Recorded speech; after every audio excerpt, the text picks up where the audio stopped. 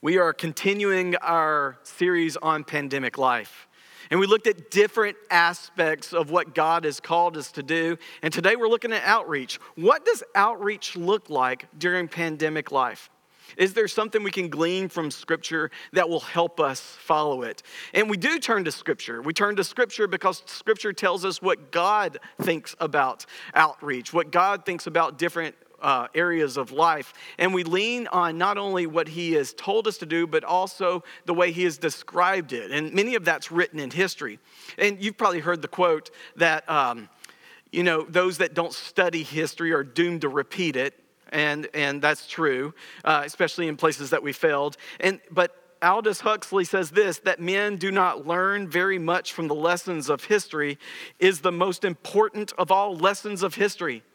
That we should look back at what God says. So in the area of outreach and in the area of doing outreach during a time of pandemic life or times that are not ideal, we should look at what God has determined and declared to us. And to do that, we need to look at outreach itself in a way that maybe you haven't looked at it. You see, outreach is a part of our discipleship process.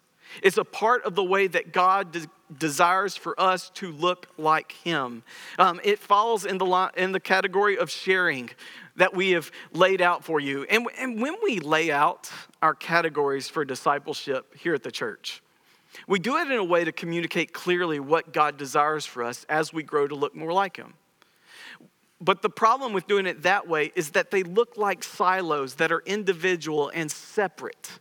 So we look at outreach as if it's just share and not a part of serving or not a part of fellowship or not a part of learning from God's word and not a part of worshiping. But the truth is that they bleed over and they cross-pollinate. They cross each other's area so much so that when you're walking in the Holy Spirit and when he's guiding you and you are obedient to him in outreach, you're actually worshiping the Lord. You're learning from the Lord. You are fellowshipping with other people, and you are serving those in your family. And outreach is not a silo. In fact, maybe we should call it also outreach and also worship and also learning, because you're not supposed to do each of these individually separate from the other.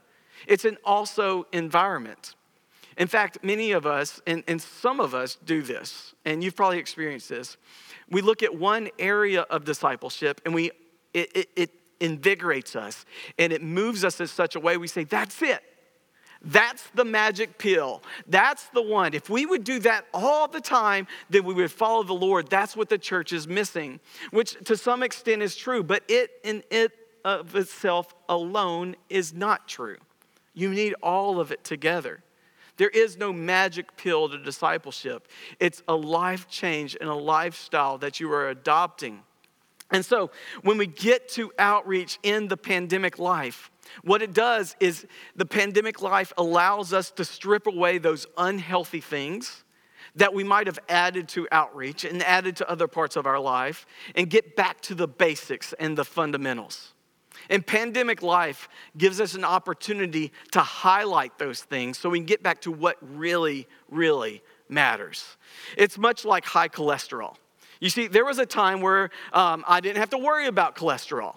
It was great. But as you get older, your cholesterol levels happen to go up because maybe you had some unhealthy dietary habits, right? One of the great things that's happened during pandemic life is I've taken on the challenge to discover some new things. One thing I wanted to do is I wanted to learn how to make bacon in the most ideal way possible. And let me just take a moment here just to think about bacon because it's so unbelievably delicious. Listen, many of you at home have no idea what bacon is supposed to taste like. You've been cooking it wrong. And I'm going to give you a little bit of instruction. But if you take a little bit of time, you can learn how to cook bacon in the most ideal way. In fact, it's very important that you let it simmer slowly in the grease that it is cooked in. And you want to keep it flat as possible. When it starts to curl up, the fat doesn't render the same way across the entire strip of bacon. And can I say this? Thick cut bacon is so much more superior than thin cut bacon. And some of you have been putting bacon on racks and you've been drying the thing out, and it's like you're eating a meat crouton, which sounds delicious, but isn't necessarily the most delicious thing, because bacon can be more delicious than that. And it goes from being an addition to a breakfast to an item that you look at on your plate and you think, man, why is this not a part of every meal during our day? And can I say something else about bacon? Is that bacon is so delicious, you can cause yourself to fall into a situation where you eat too much of it. And it affects your cholesterol, and it leads to an unhealthy life. And if you had known those things back when you were healthy, you could have taken steps to enjoy bacon for a lifetime instead of having to give it up for a period of time, which I don't think anyone should have to do. Maybe you shouldn't eat 19 strips of bacon at breakfast. Maybe 1 or 2 is fine, and throw in a grapefruit because your body responds to grapefruit in a positive way, and it allows you to participate and eat more bacon later. Again, I've spent too much time diving into bacon, but you need to know, if it were not for the possibility of high cholesterol, I wouldn't have learned how to cook it in the best way possible so that I can enjoy it when I do participate in having it. You see, that's what the pandemic life does to our areas of discipleship. It strips away those unhealthy things, and we look at the way that we should be doing it. And that's what we're going to look at today. We're going to get back to the fundamentals of outreach. And I think there are 3 fundamentals that are key at this time, where outreach, regardless of if it's during pandemic life or if, Lord willing, we get to go back to being healthy again and living in a communal, civilized state, you will hold on to these truths. So this is the time where, if you're sitting on your couch, or you're sitting at your table, or you're just watching this for some reason, you said during the worship service, I'm going to work out the whole time because I'm just sitting around too much. This is when you get out your notes, because there are 3 steps that we're going to look at. And these are very important and foundational to outreach. So if you're ready, number 1, generosity is good. Blew your mind. I know it. Generosity is always good. Number 2, the next step, stress is sometimes good and necessary. Stress is sometimes good. And number 3, evil is bad. And that is good. Evil is bad, and that is good. So let's start with our first one. Generosity is always good.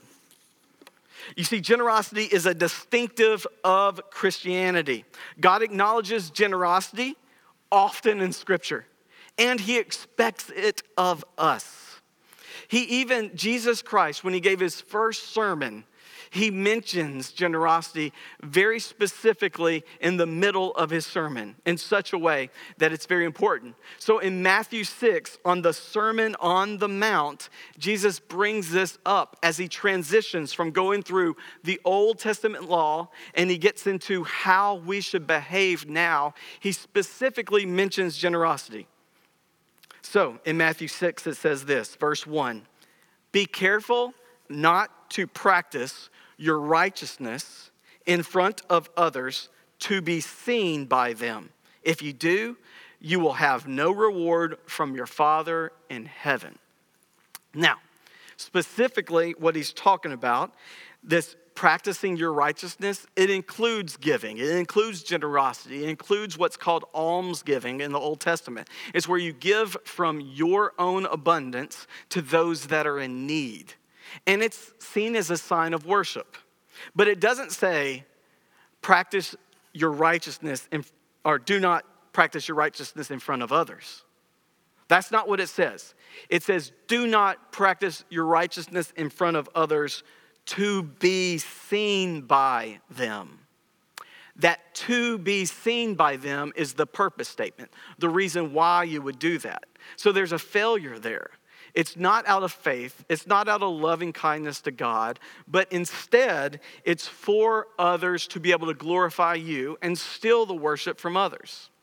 So there are many people, I think, in our church, and there's many Christians out there that think that if you present or share what God has done in your life and you share it publicly, then automatically it steals the glory away from Jesus Christ. That's not true. What is true is if you are sharing those things publicly in such a way that other people, or so that other people will say, whoa, Kevin Goldsmith, we are so lucky for you to be on our staff at Grace. In fact, we are so grateful for that. You know what? We need to put your picture up in the hallway, I don't know, so that people can walk by and touch it with their hand and possibly worship. That's a terrible idea. It's terrible to do those things outside of faith. There has to be a level of faith and love. God goes on to talk about this in 2 Corinthians 9:7 when Paul says, each of you should give what you have decided in your heart to give, not reluctantly or under compulsion, for God loves a cheerful giver. Jesus warns about this in Luke 11. He says, but give from your heart to those in need, and then everything will be clean to you and for you. You see, it's about your heart. It's about that generosity is always good if it originates in a heart that is worshiping the Lord, not worshiping yourself. And so the motivation for those things are very important. Generosity is always good if it's done as an act of worship. You see how it bleeds over into discipleship? That what you learn and the way you worship God is the way that you share in outreach. There are people in Scripture that were seen as incredibly generous. And I'll bring up two here to you that you might not realize. You see, in the middle of Acts, in Acts 9, Peter is sharing Christ. And he's doing the ministry of the Lord. And when he gets to Joppa, in verse 36, there's a lady named Tabitha. And it actually says this about her in Acts 9:36. She was always doing good and helping the poor. And about that time, she became sick and died. Her body was washed and placed upstairs in the room. Lydda was near Joppa.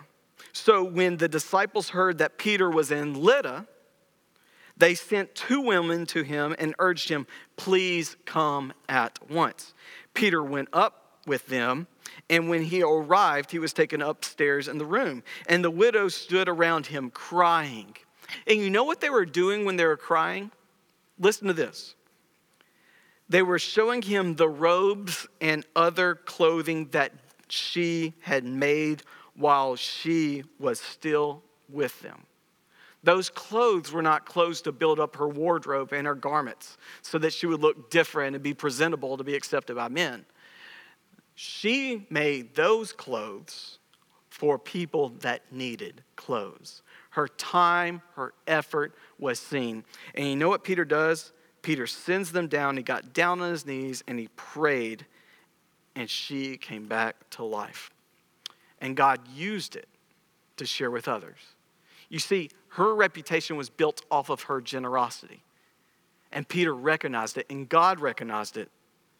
In the next chapter, you see another man that's described as generous. Chapter 10, Cornelius. In verse 2, it says, he and all his family were devout and God-fearing.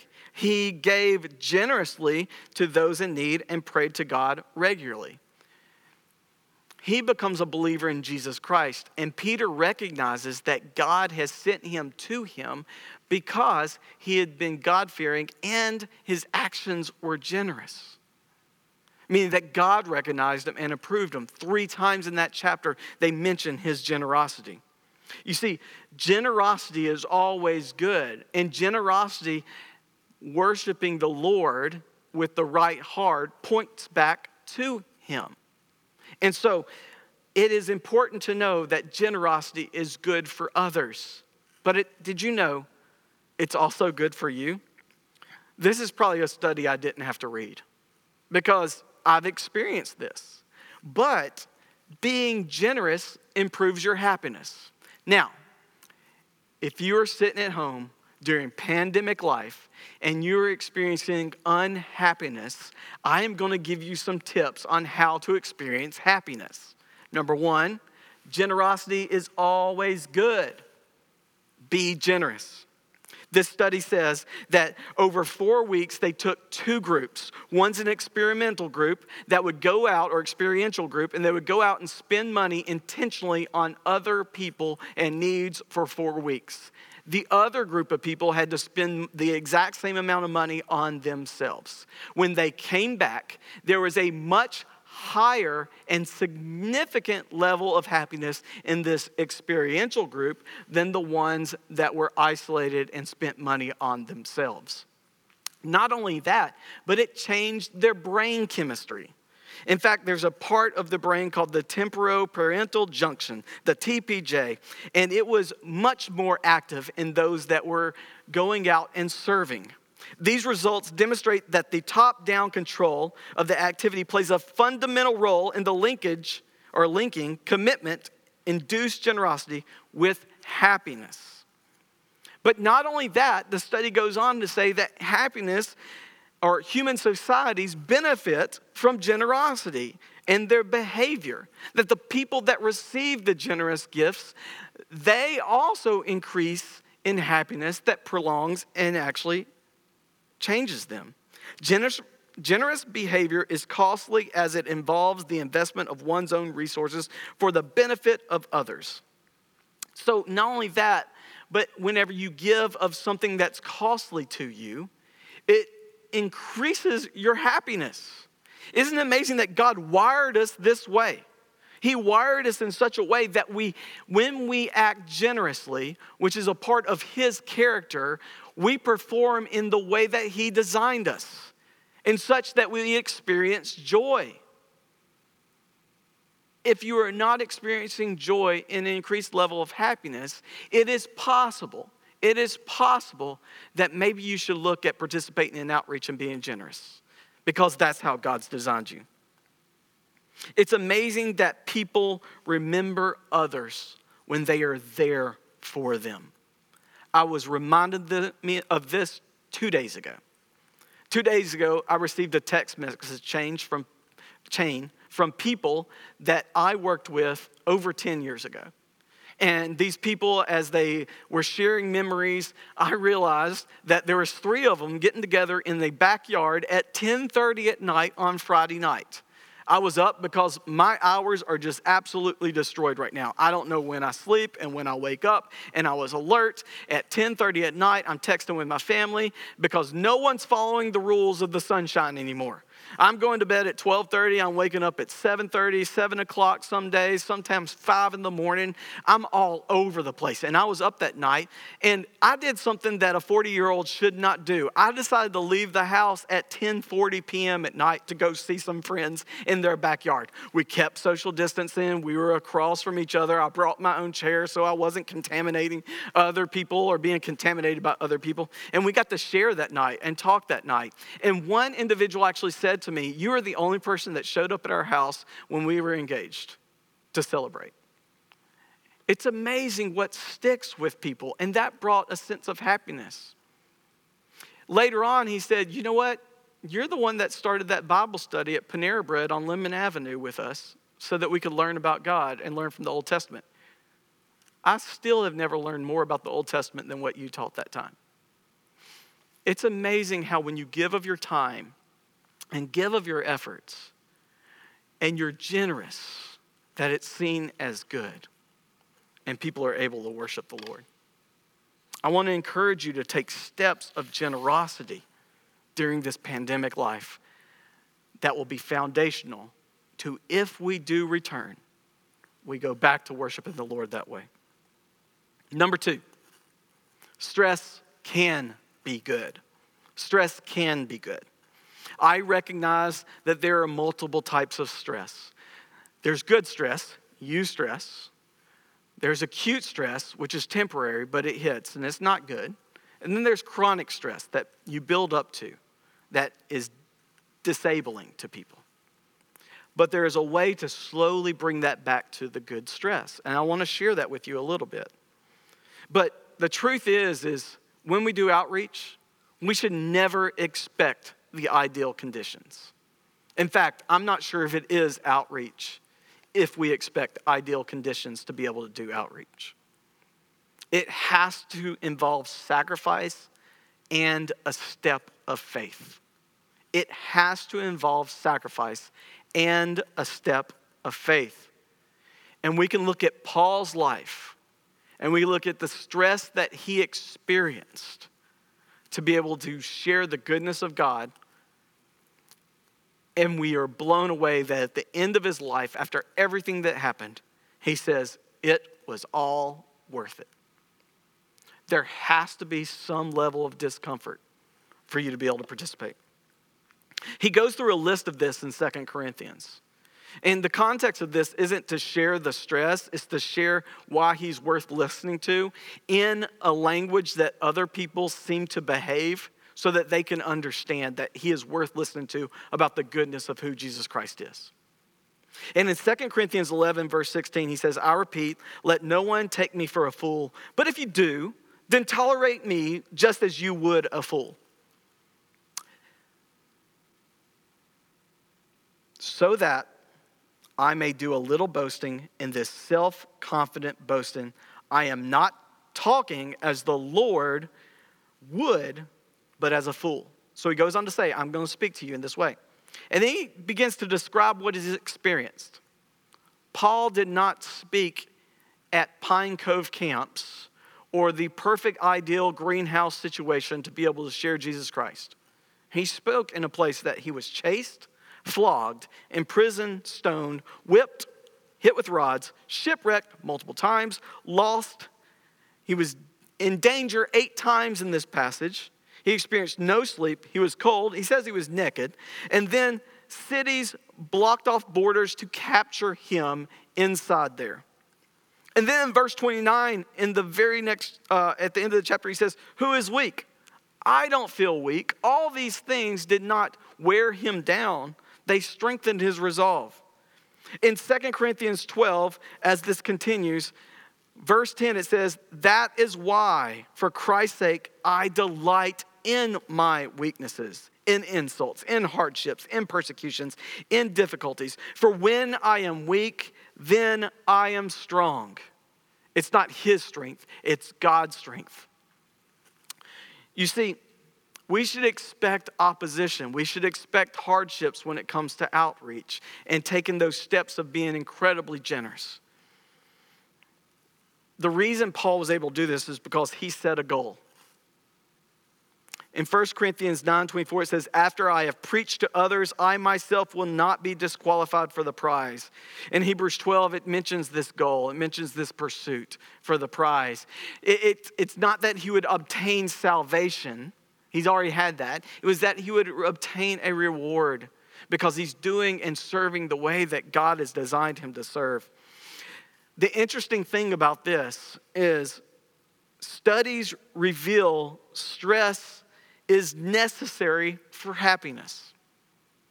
You have to encounter stress to be able to experience happiness. Ideal conditions are rare and we should expect stressful situations. The study reveals reducing stress is a common theme in many of the approaches to happiness, but it's hard to be content when you're anxious or feel under pressure. Yet, oddly enough, one great way to be happy is to consciously put stress on yourself. According to research published in the Journal of Happiness Studies, people who work hard at improving a skill or an ability definitely experiencing stress in the moment, but also feel greater happiness on a daily basis. And over the long term, joy. So we need to step into something that's uncomfortable with outreach. In fact, if you are not uncomfortable in outreach, I would guess that you aren't prepared for outreach. I've heard people say that they feel nervous and hesitant when they share Jesus Christ. Can I say you should? You should feel nervous. You should feel hesitant a little bit because there's a real opposition against you. So how do you change that bad stress to that good stress? Number one, you need to change your perception. You perceive it as a challenge instead of a threat. Number 2, focus on the resources you have to meet the challenge. What's interesting is I've met with counselors and others as they meet with people that are in anxious states and they need therapy, they need counseling, they need to talk to someone. And one of the things they do to help them focus on the resources they have is they make them focus on what they perceive and can control at that moment.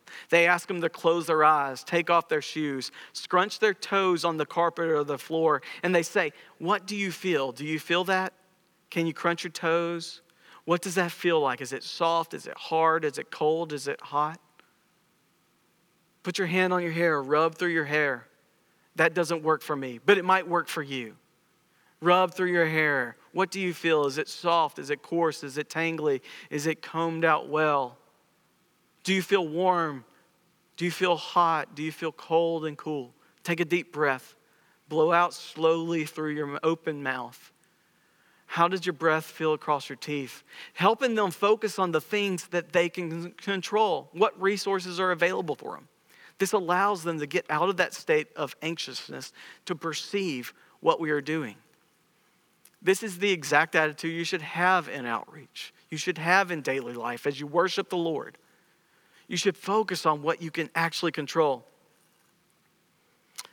Next, you need to perceive the potential benefits. Because the potential benefits are there. And you might be ignoring them because you're focused on yourself. Many of the people that accuse the church say the church never did this. They never reached out. They never called me. They never checked up on me. That's what we're asking you to do. We're asking you to take that step of faith in a potentially dangerous situation, or at least hostile, or at least uncomfortable, or at least worrisome, and trust God. So how do you do that? You have to consider your gifts. What can you do? Consider your limits. Consider your desires. What do you want to do? And then set your goal. Setting a goal is what Paul did, and that's what we need to do and start striving to it. So what are your gifts? You should do outreach within your gifts. Are you a writer? Maybe write a letter. Are you good with building physical things or creative? Make a gift for someone.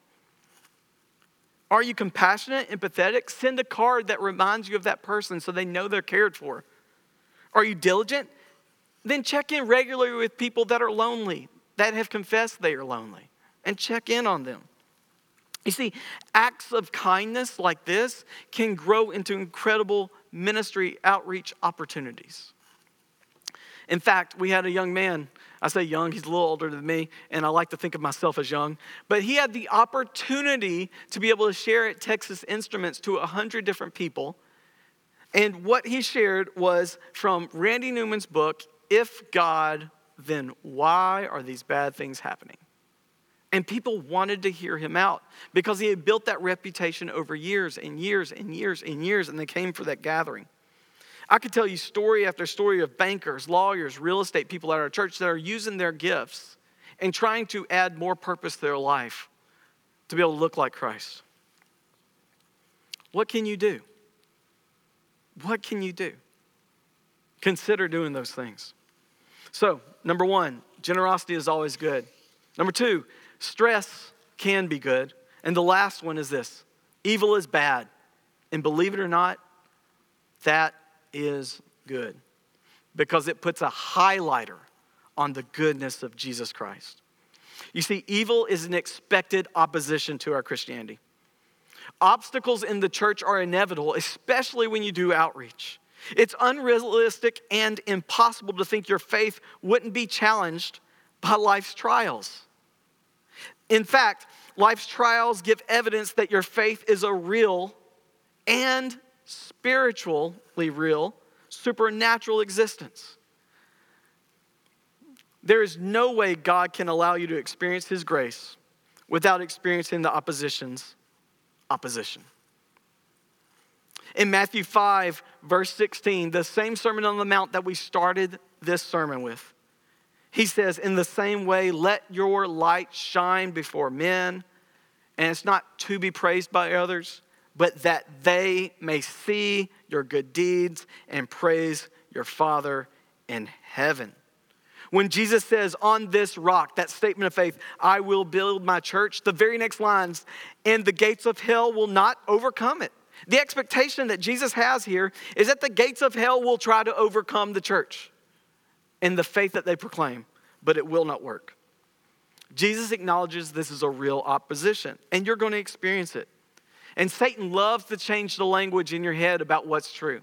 He loves to work on your mind. He loves to make you think that you have no gifts and you can make no effort and you're not worth serving him because you failed. And that could not be more untrue. You see, the words you say to yourself in your mind and the slowness of which you respond to his leading is a lie from Satan. But you should trust the words that God says about you, that he loves you and that he sent you out and he will be with you. You see, our faith actions plus our faith words equals offering of hope to right now a hopeless situation. The pandemic life has given us this big blinking sign that the goodness of God, when you act in generosity and sacrifice to others, it looks incredibly different than what their experience is in the world right now.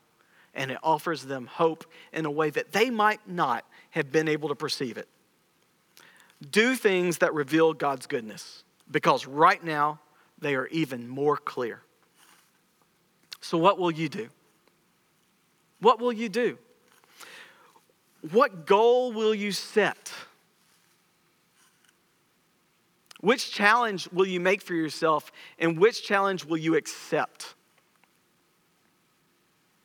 Because I believe God desires to use you now in such a way that makes the goodness of God so clear. If you're moved at all and you have thought of someone from the past or someone you know, write that name down, pray for them today, and tomorrow reach out in whatever way you're gifted. And continue that, because these are the foundational elements of outreach. Let's pray. Father, you are good, and we are grateful for your love. We are grateful for your peace, and we are grateful for the way you demonstrated, displayed, and worked in us, because you did it first, Lord. You demonstrated that generosity is always good with your life on this earth. And you demonstrated that stress can be good sometimes too, by putting yourself in situations to make clear to those people that were opposition and those places that did not receive you, that they too could reach out to you and accept you in faith. And you revealed more clearly than anyone else that evil is bad and that is good, to declare who you are. And that's never been more clear on the cross. And Father, as we walk in life, knowing your resurrection will lead to a resurrection of hope for all eternity, allow us now at this time to follow you faithfully, worshiping who you are. It's by your Son's name we pray. Amen.